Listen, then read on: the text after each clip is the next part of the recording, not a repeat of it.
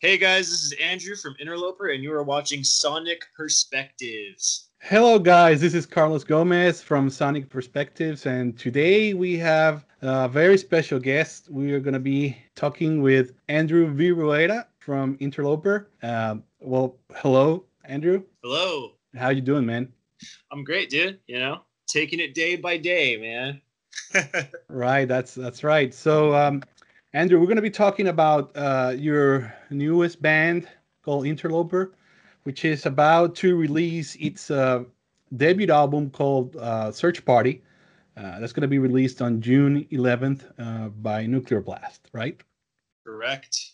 So, a little bit of background for the band. So, Interloper consists mainly of Miles Dimitri Baker, which is the guitar player, one of the guitar players. Then we have Aaron Stecknauer. I don't know how to pronounce that, Stick but Hunter. Yeah, Stick Steckhunter, Hunter. yes, Steckhunter. Yeah. Right, that's who's the drummer. And last but not least, of course, yourself, Andrew Birueta, on guitar and vocals. Um, so, first question to you, Andrew. I know you have played with the Faceless as a session musician. Do you currently still play for the Faceless as a Yep. session musician? Okay. Yeah, that's right, man. And Michael and I are going to be writing the next Faces album together. I've actually got quite a few songs and ideas already hashed out and stuff for that. So, and I'm sure Michael does as well. So we're going to put our heads together pretty soon here. Nice. And so did you or Aaron, did you guys play by any chance with the Faceless on 70,000 Tons of Metal recently? Yes. Yep. All right, so I think I did see you guys there. Oh, okay. That's Hell pretty yeah. awesome. Yeah, that Yeah, was a great show. I remember. I think I took. I saw one of the sets. It was, I think, the first one. It was like very late, man. It was like 5 in the morning, but dude. I made it. That was insane. It was so good. It's crazy that they do that, man. But I guess it makes sense because no one sleeps. It's like a casino on that thing. You know what I Exactly. mean? Exactly. There's no Yeah. such thing as sleeping on that boat. So, Yeah. yeah, I was just curious, because I thought maybe there was a chance that I've already seen you play live before. So there it is. Yeah. Interesting. Great. Pretty neat. So, let's talk about Interloper. What can you tell us about the band name? Do you consider yourselves as interlopers? Well, the idea for the band name actually was made, and it was made by Miles. Hmm. So Miles started the band, and he's a big fan of a video game called Half Life. Oh, right. Yeah, I know that one. It's a Yeah. So classic PC game. yeah, Uh, exactly. uh, So Half Life is, or I'm sorry, Interloper is, I believe, one of the chapters in the second Half Life, and so he named the band after that. well, that's pretty neat. Yeah. Cool, man. And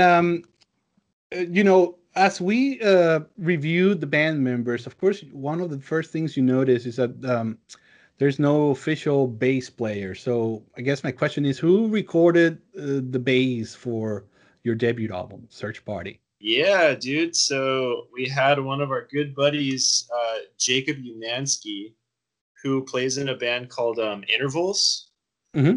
He tracked bass for the album, and we knew he was the man for the job because he actually did the first Faceless tour with me on bass. So we got tight on that tour and stuff, and I saw him play every night, and it's just like insane. So um, it was only right that he did bass for the Interloper album. And are you guys like interested in looking for a permanent bass player, or do you just feel comfortable having, a session or an outsider musician? I think we definitely want a bass player. Definitely want a bass player. Uh, it's just that I guess maybe just right now, for the time being, we're just going to keep it as a three piece, and maybe have session players live. Okay. But we do eventually want to end up having somebody permanent, um, that we trust and know very well, because introducing another person into the writing room kind of thing is pretty hard. It's pretty like crazy to think about for us because of how like volatile the writing situation already is. You know, we have such contrasting opinions within the band already. Right. So fourth is just like I can't even think about it right now, and I don't think the other guys can either. But at some point, I definitely do want that. To have a bass player with you guys, like permanently. Yes. Great. And now that you mentioned the writing process, I was reading that your brother also has an input on the writing process, right? Yeah, more or less. For the album, you know, he put on his producer hat. You know what I mean? And we do a lot of the final bells and whistles and all of that kind of stuff ourselves when we pre-pro the songs.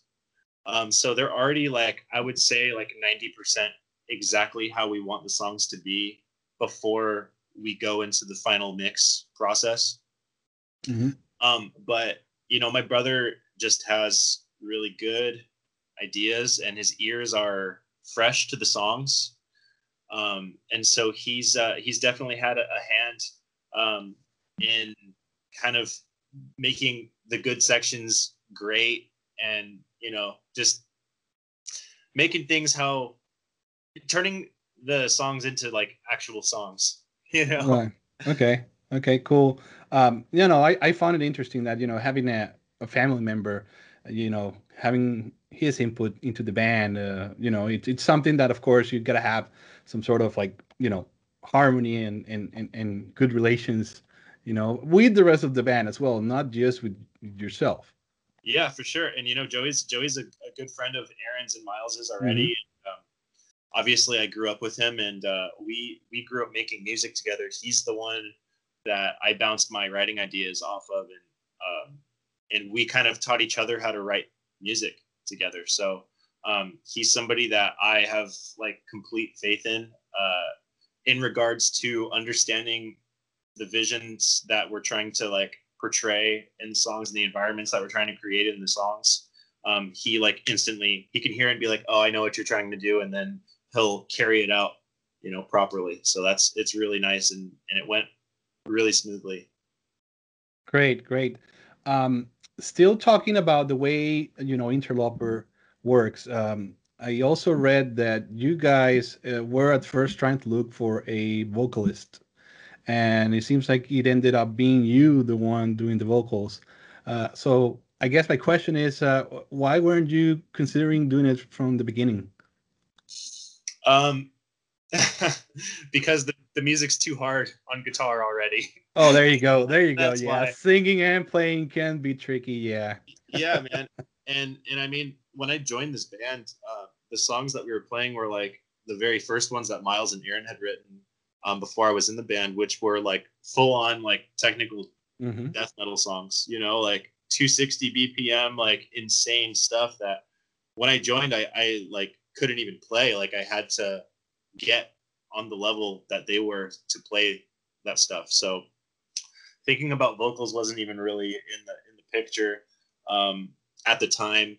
But as we went through the singers that we did and stuff, um, there were still sections of songs, even on like the EP and on the full length too, that I was gonna have my own like dedicated sections and stuff. Our plan was to kind of like do a split singer kind of deal already, and so I think it was only natural that we just went with me doing all of the vocals because the music didn't really sound drastically different with my voice over it because we had already heard my voice over it.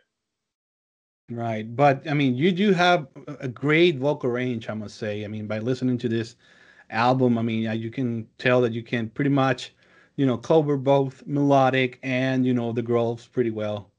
Thank you, man. Yeah, I appreciate that, dude. Cool, cool.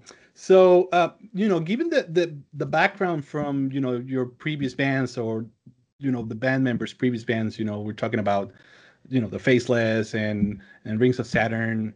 and the whole, technical death metal slash deathcore. What inspired you as a band to, play more of a progressive metal style? Well, I think that it has a lot to do with us finally having an opportunity to make our own voice in the bands that we play in, or in a band that we play in. Aaron and Miles and Rings of Saturn, that's somebody else's band. That's Lucas's vision. That's Lucas's brainchild. And so when they're writing for that, it's with that in mind, and so when it comes to Interloper, we have full freedom to write how we feel and what we think we sound like. And it just ended up being a more like progressive metal sound. Correct. And now that we're talking prog metal, myself being a huge fan of progressive metal, what would you say are, as a band, the biggest prog metal influences in Interloper? I'll speak for myself. I would say Between the Buried and Me is like one of my all-time favorite bands. Okay. Great Misdirect and like Colors were, of course, monumental for me. I really love. I wouldn't so much call this progressive metal as much as like alt metal, but like Faith No More and Mr. Bungle are gigantic influences on me. I don't really know that it comes too much through in Interloper, but that's definitely a band that I am always thinking about when I'm writing, and I'm always like trying to hold my music to that standard. And then Aaron and I both are really big fans of Opeth.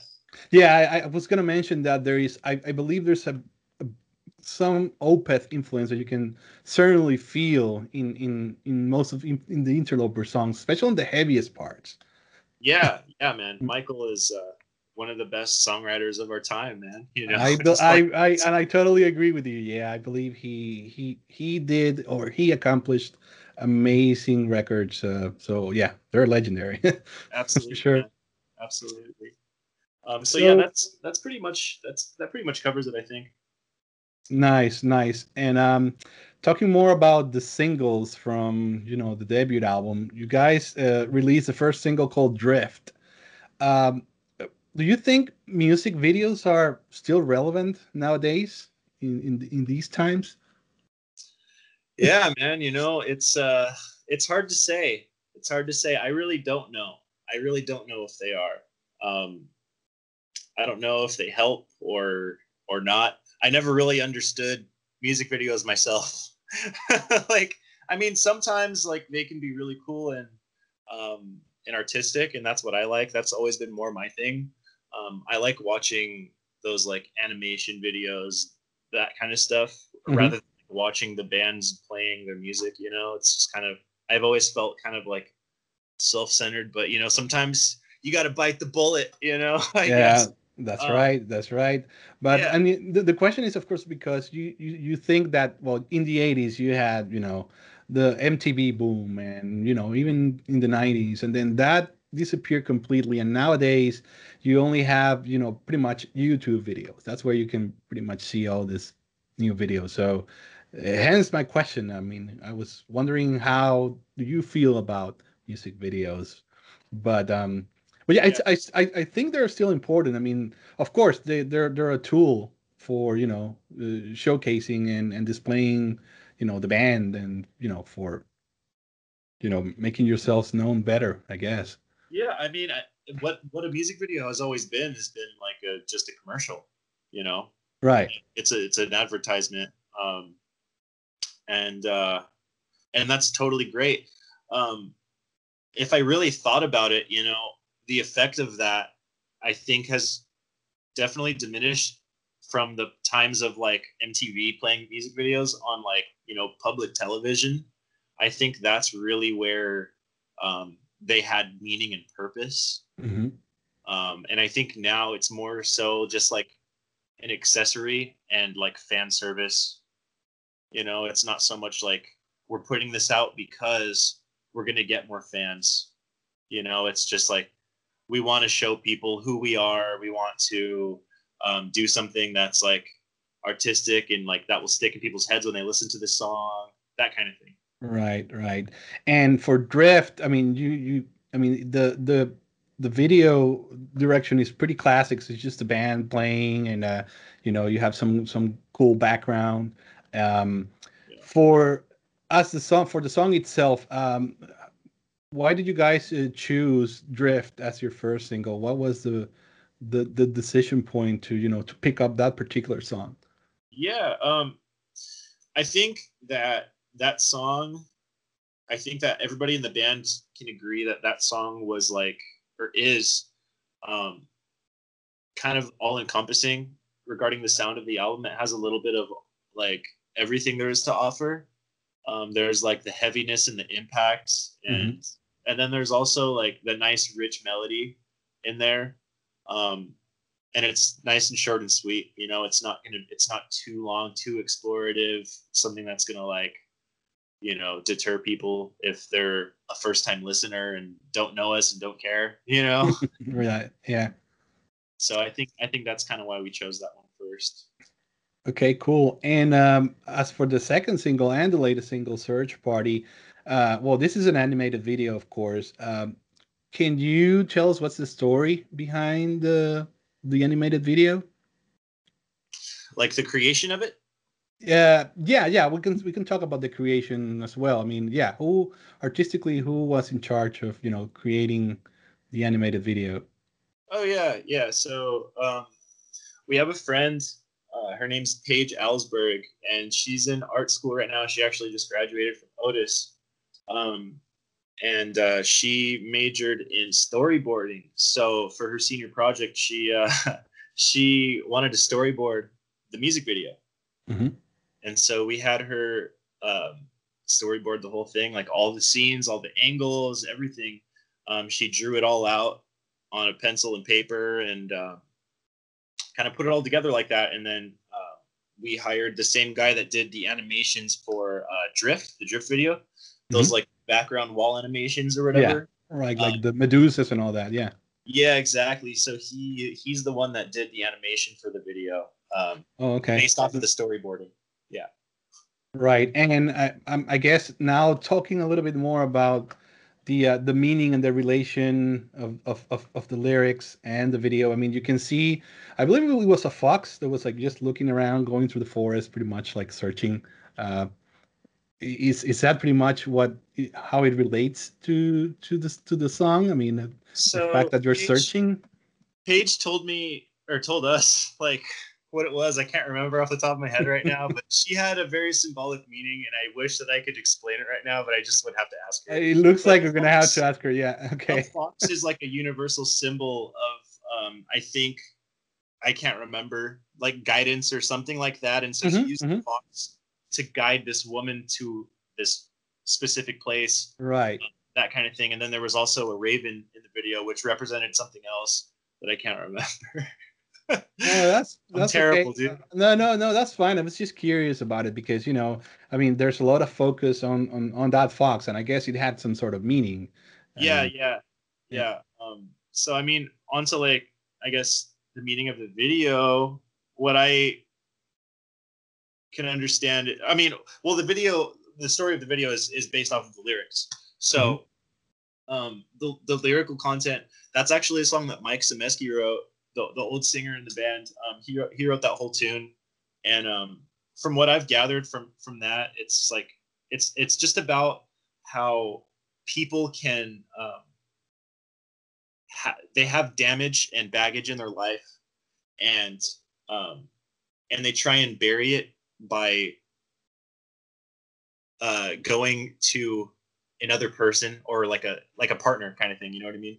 They bury that baggage, and they think going to a partner is the answer. But what ends up happening is they end up damaging everybody around them. They end up damaging that person. So they go to the next, damaging that person. And then all they're left with is themselves, And so that's kind of the point of that song. And that's why she ends up, alone sailing on the sea and and that it coincides with the album cover. You know, she went to the edge of the earth to try and find an answer, and all that's left is herself. And Right. so that's what it's about. Right. And speaking about the the album cover, which I think it's amazing. It looks like it's like an oil and canvas paint, right? I mean that type Yeah. of style. Um, and was do you remember by any chance the name of the the artist who did that? Yeah. So his name is Kalen Stockermans. Mm-hmm. I can't remember where he's based out of, but he's in the States. Um, and he's done some incredible work for other bands. And I've had my eye on him for a while now, and I knew that I wanted to pitch him to the guys, and so I did, and they were about it.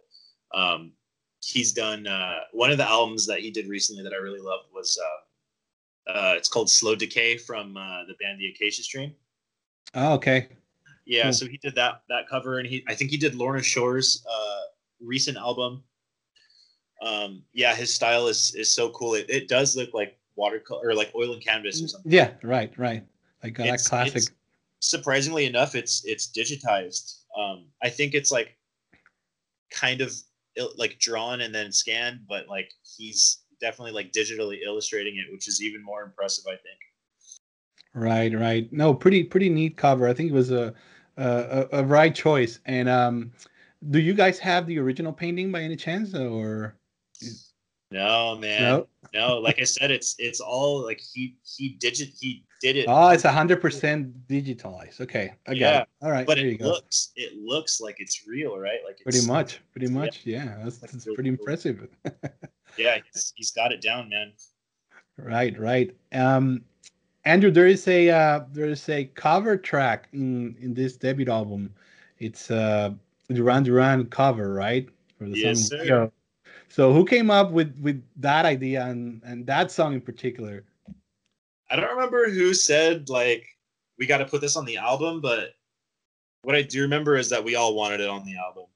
I think it was more of like a group decision that we just knew, we just knew we had to do it. And it's because like I don't know, man, we used to like when we like had some fun like party nights and stuff like that with friends, like we always wanted to play that song on the like whatever the speaker, the aux cable or whatever. And so we always ended up listening to that song, and it's kind of got like a nostalgic value to it for us. Right. And we just wanted to like pay our respects on our first album. With a touch of, the interloper on it. Yeah. Modernize it respectfully. Right. Are you guys 80s pop music fans? Do you consider yourself 80s pop music fans? I like a lot of the new wave stuff, and Miles is a big fan of like glam rock. There you go. Yeah. Like Motley Crue and Poison and all that. Yeah. Yeah, which I happen to like. I can't stand it. Yeah, I think I agree a little bit with you on that aspect. I mean, I can take some glam, but not too much. I can handle it like playing in a bar. Exactly. But I'm not gonna like go out of my way and listen to that for fun, But Miles does, and that's cool. Right. I'm more of like a I don't know, Depeche Mode and stuff like that, Soft Cell. Right. But yeah. Nice. And let's talk a little bit about the physical formats that the album's going to be released. I was looking through your social media, and I noticed that, of course, you're releasing it on vinyl. Vinyl seems like the big thing these days. Oh yeah. And I believe there's 2 variants that you have released so far. Correct. Yep. Mm-hmm. Yeah, we got the Pale Blood Moon one, and then I can't remember what the other color is actually. Well, it's like yellowish. That's right, the Nuclear Blast edition. Yeah, they have their own variant. Right. So, what do you think about vinyl? Do you agree that this is like the right format nowadays, or do you think it's just like a fashion? I don't know if it's the right format, but I definitely know that it's a very popular format, and I don't know even if it's like that, the people that are buying these vinyl are even like really listening as much as they're just collecting. You're right. You know? That's which is cool. It's like it's the biggest like form of media you can buy. exactly right. It's like a portrait, which is really, really cool. So I get it. I personally don't like have any vinyl myself. I'm not like a collector or anything like that, but I think it has its place, and I'm glad that it's resurging. I think it's been resurging for like years now, like 4 or 5 years, maybe even more. Yeah. Yeah, dude. Yeah. So yeah, we'll see how it how it behaves in the next couple of years, but certainly it is a big trend nowadays. And yeah, me myself, I got into collecting not so long ago, maybe less than a year ago, and it's like a rabbit hole. I always tell people don't do it. It's expensive, isn't it? It is an expensive hobby. Yes, it is. Yeah, dude. That's what I hear, man. So I always joke, with my friends, and I tell them, yeah, man, stay away from it. Don't do it. It's gonna Yeah, break your bank account. You know what I've also been seeing is cassettes. Also, yeah, they're also, they're taking off a little bit too. There's fans that are releasing cassettes, which is crazy.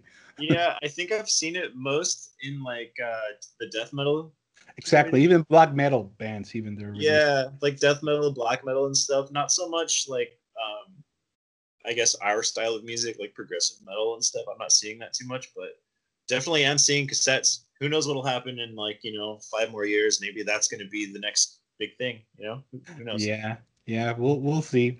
Well, Andrew, I think, I want to thank you, for this couple of minutes that we had the chance to talk about Interloper and the upcoming album. Well, thank you for listening to Sonic Perspectives, the place where we speak music, the universal language of mankind. From music news to concert reviews, interviews, album reviews, exclusive features, and more. Follow us on all our social media: Facebook, Twitter, YouTube, Apple Podcast, and Flipboard. Once more, my name is Carlos Gomez, and it was great to speak with Andrew Viruleta today. Don't forget to listen to Interloper's debut album called Search Party, out on June 11th on Nuclear Blast. Here's Interloper's latest single, Search Party.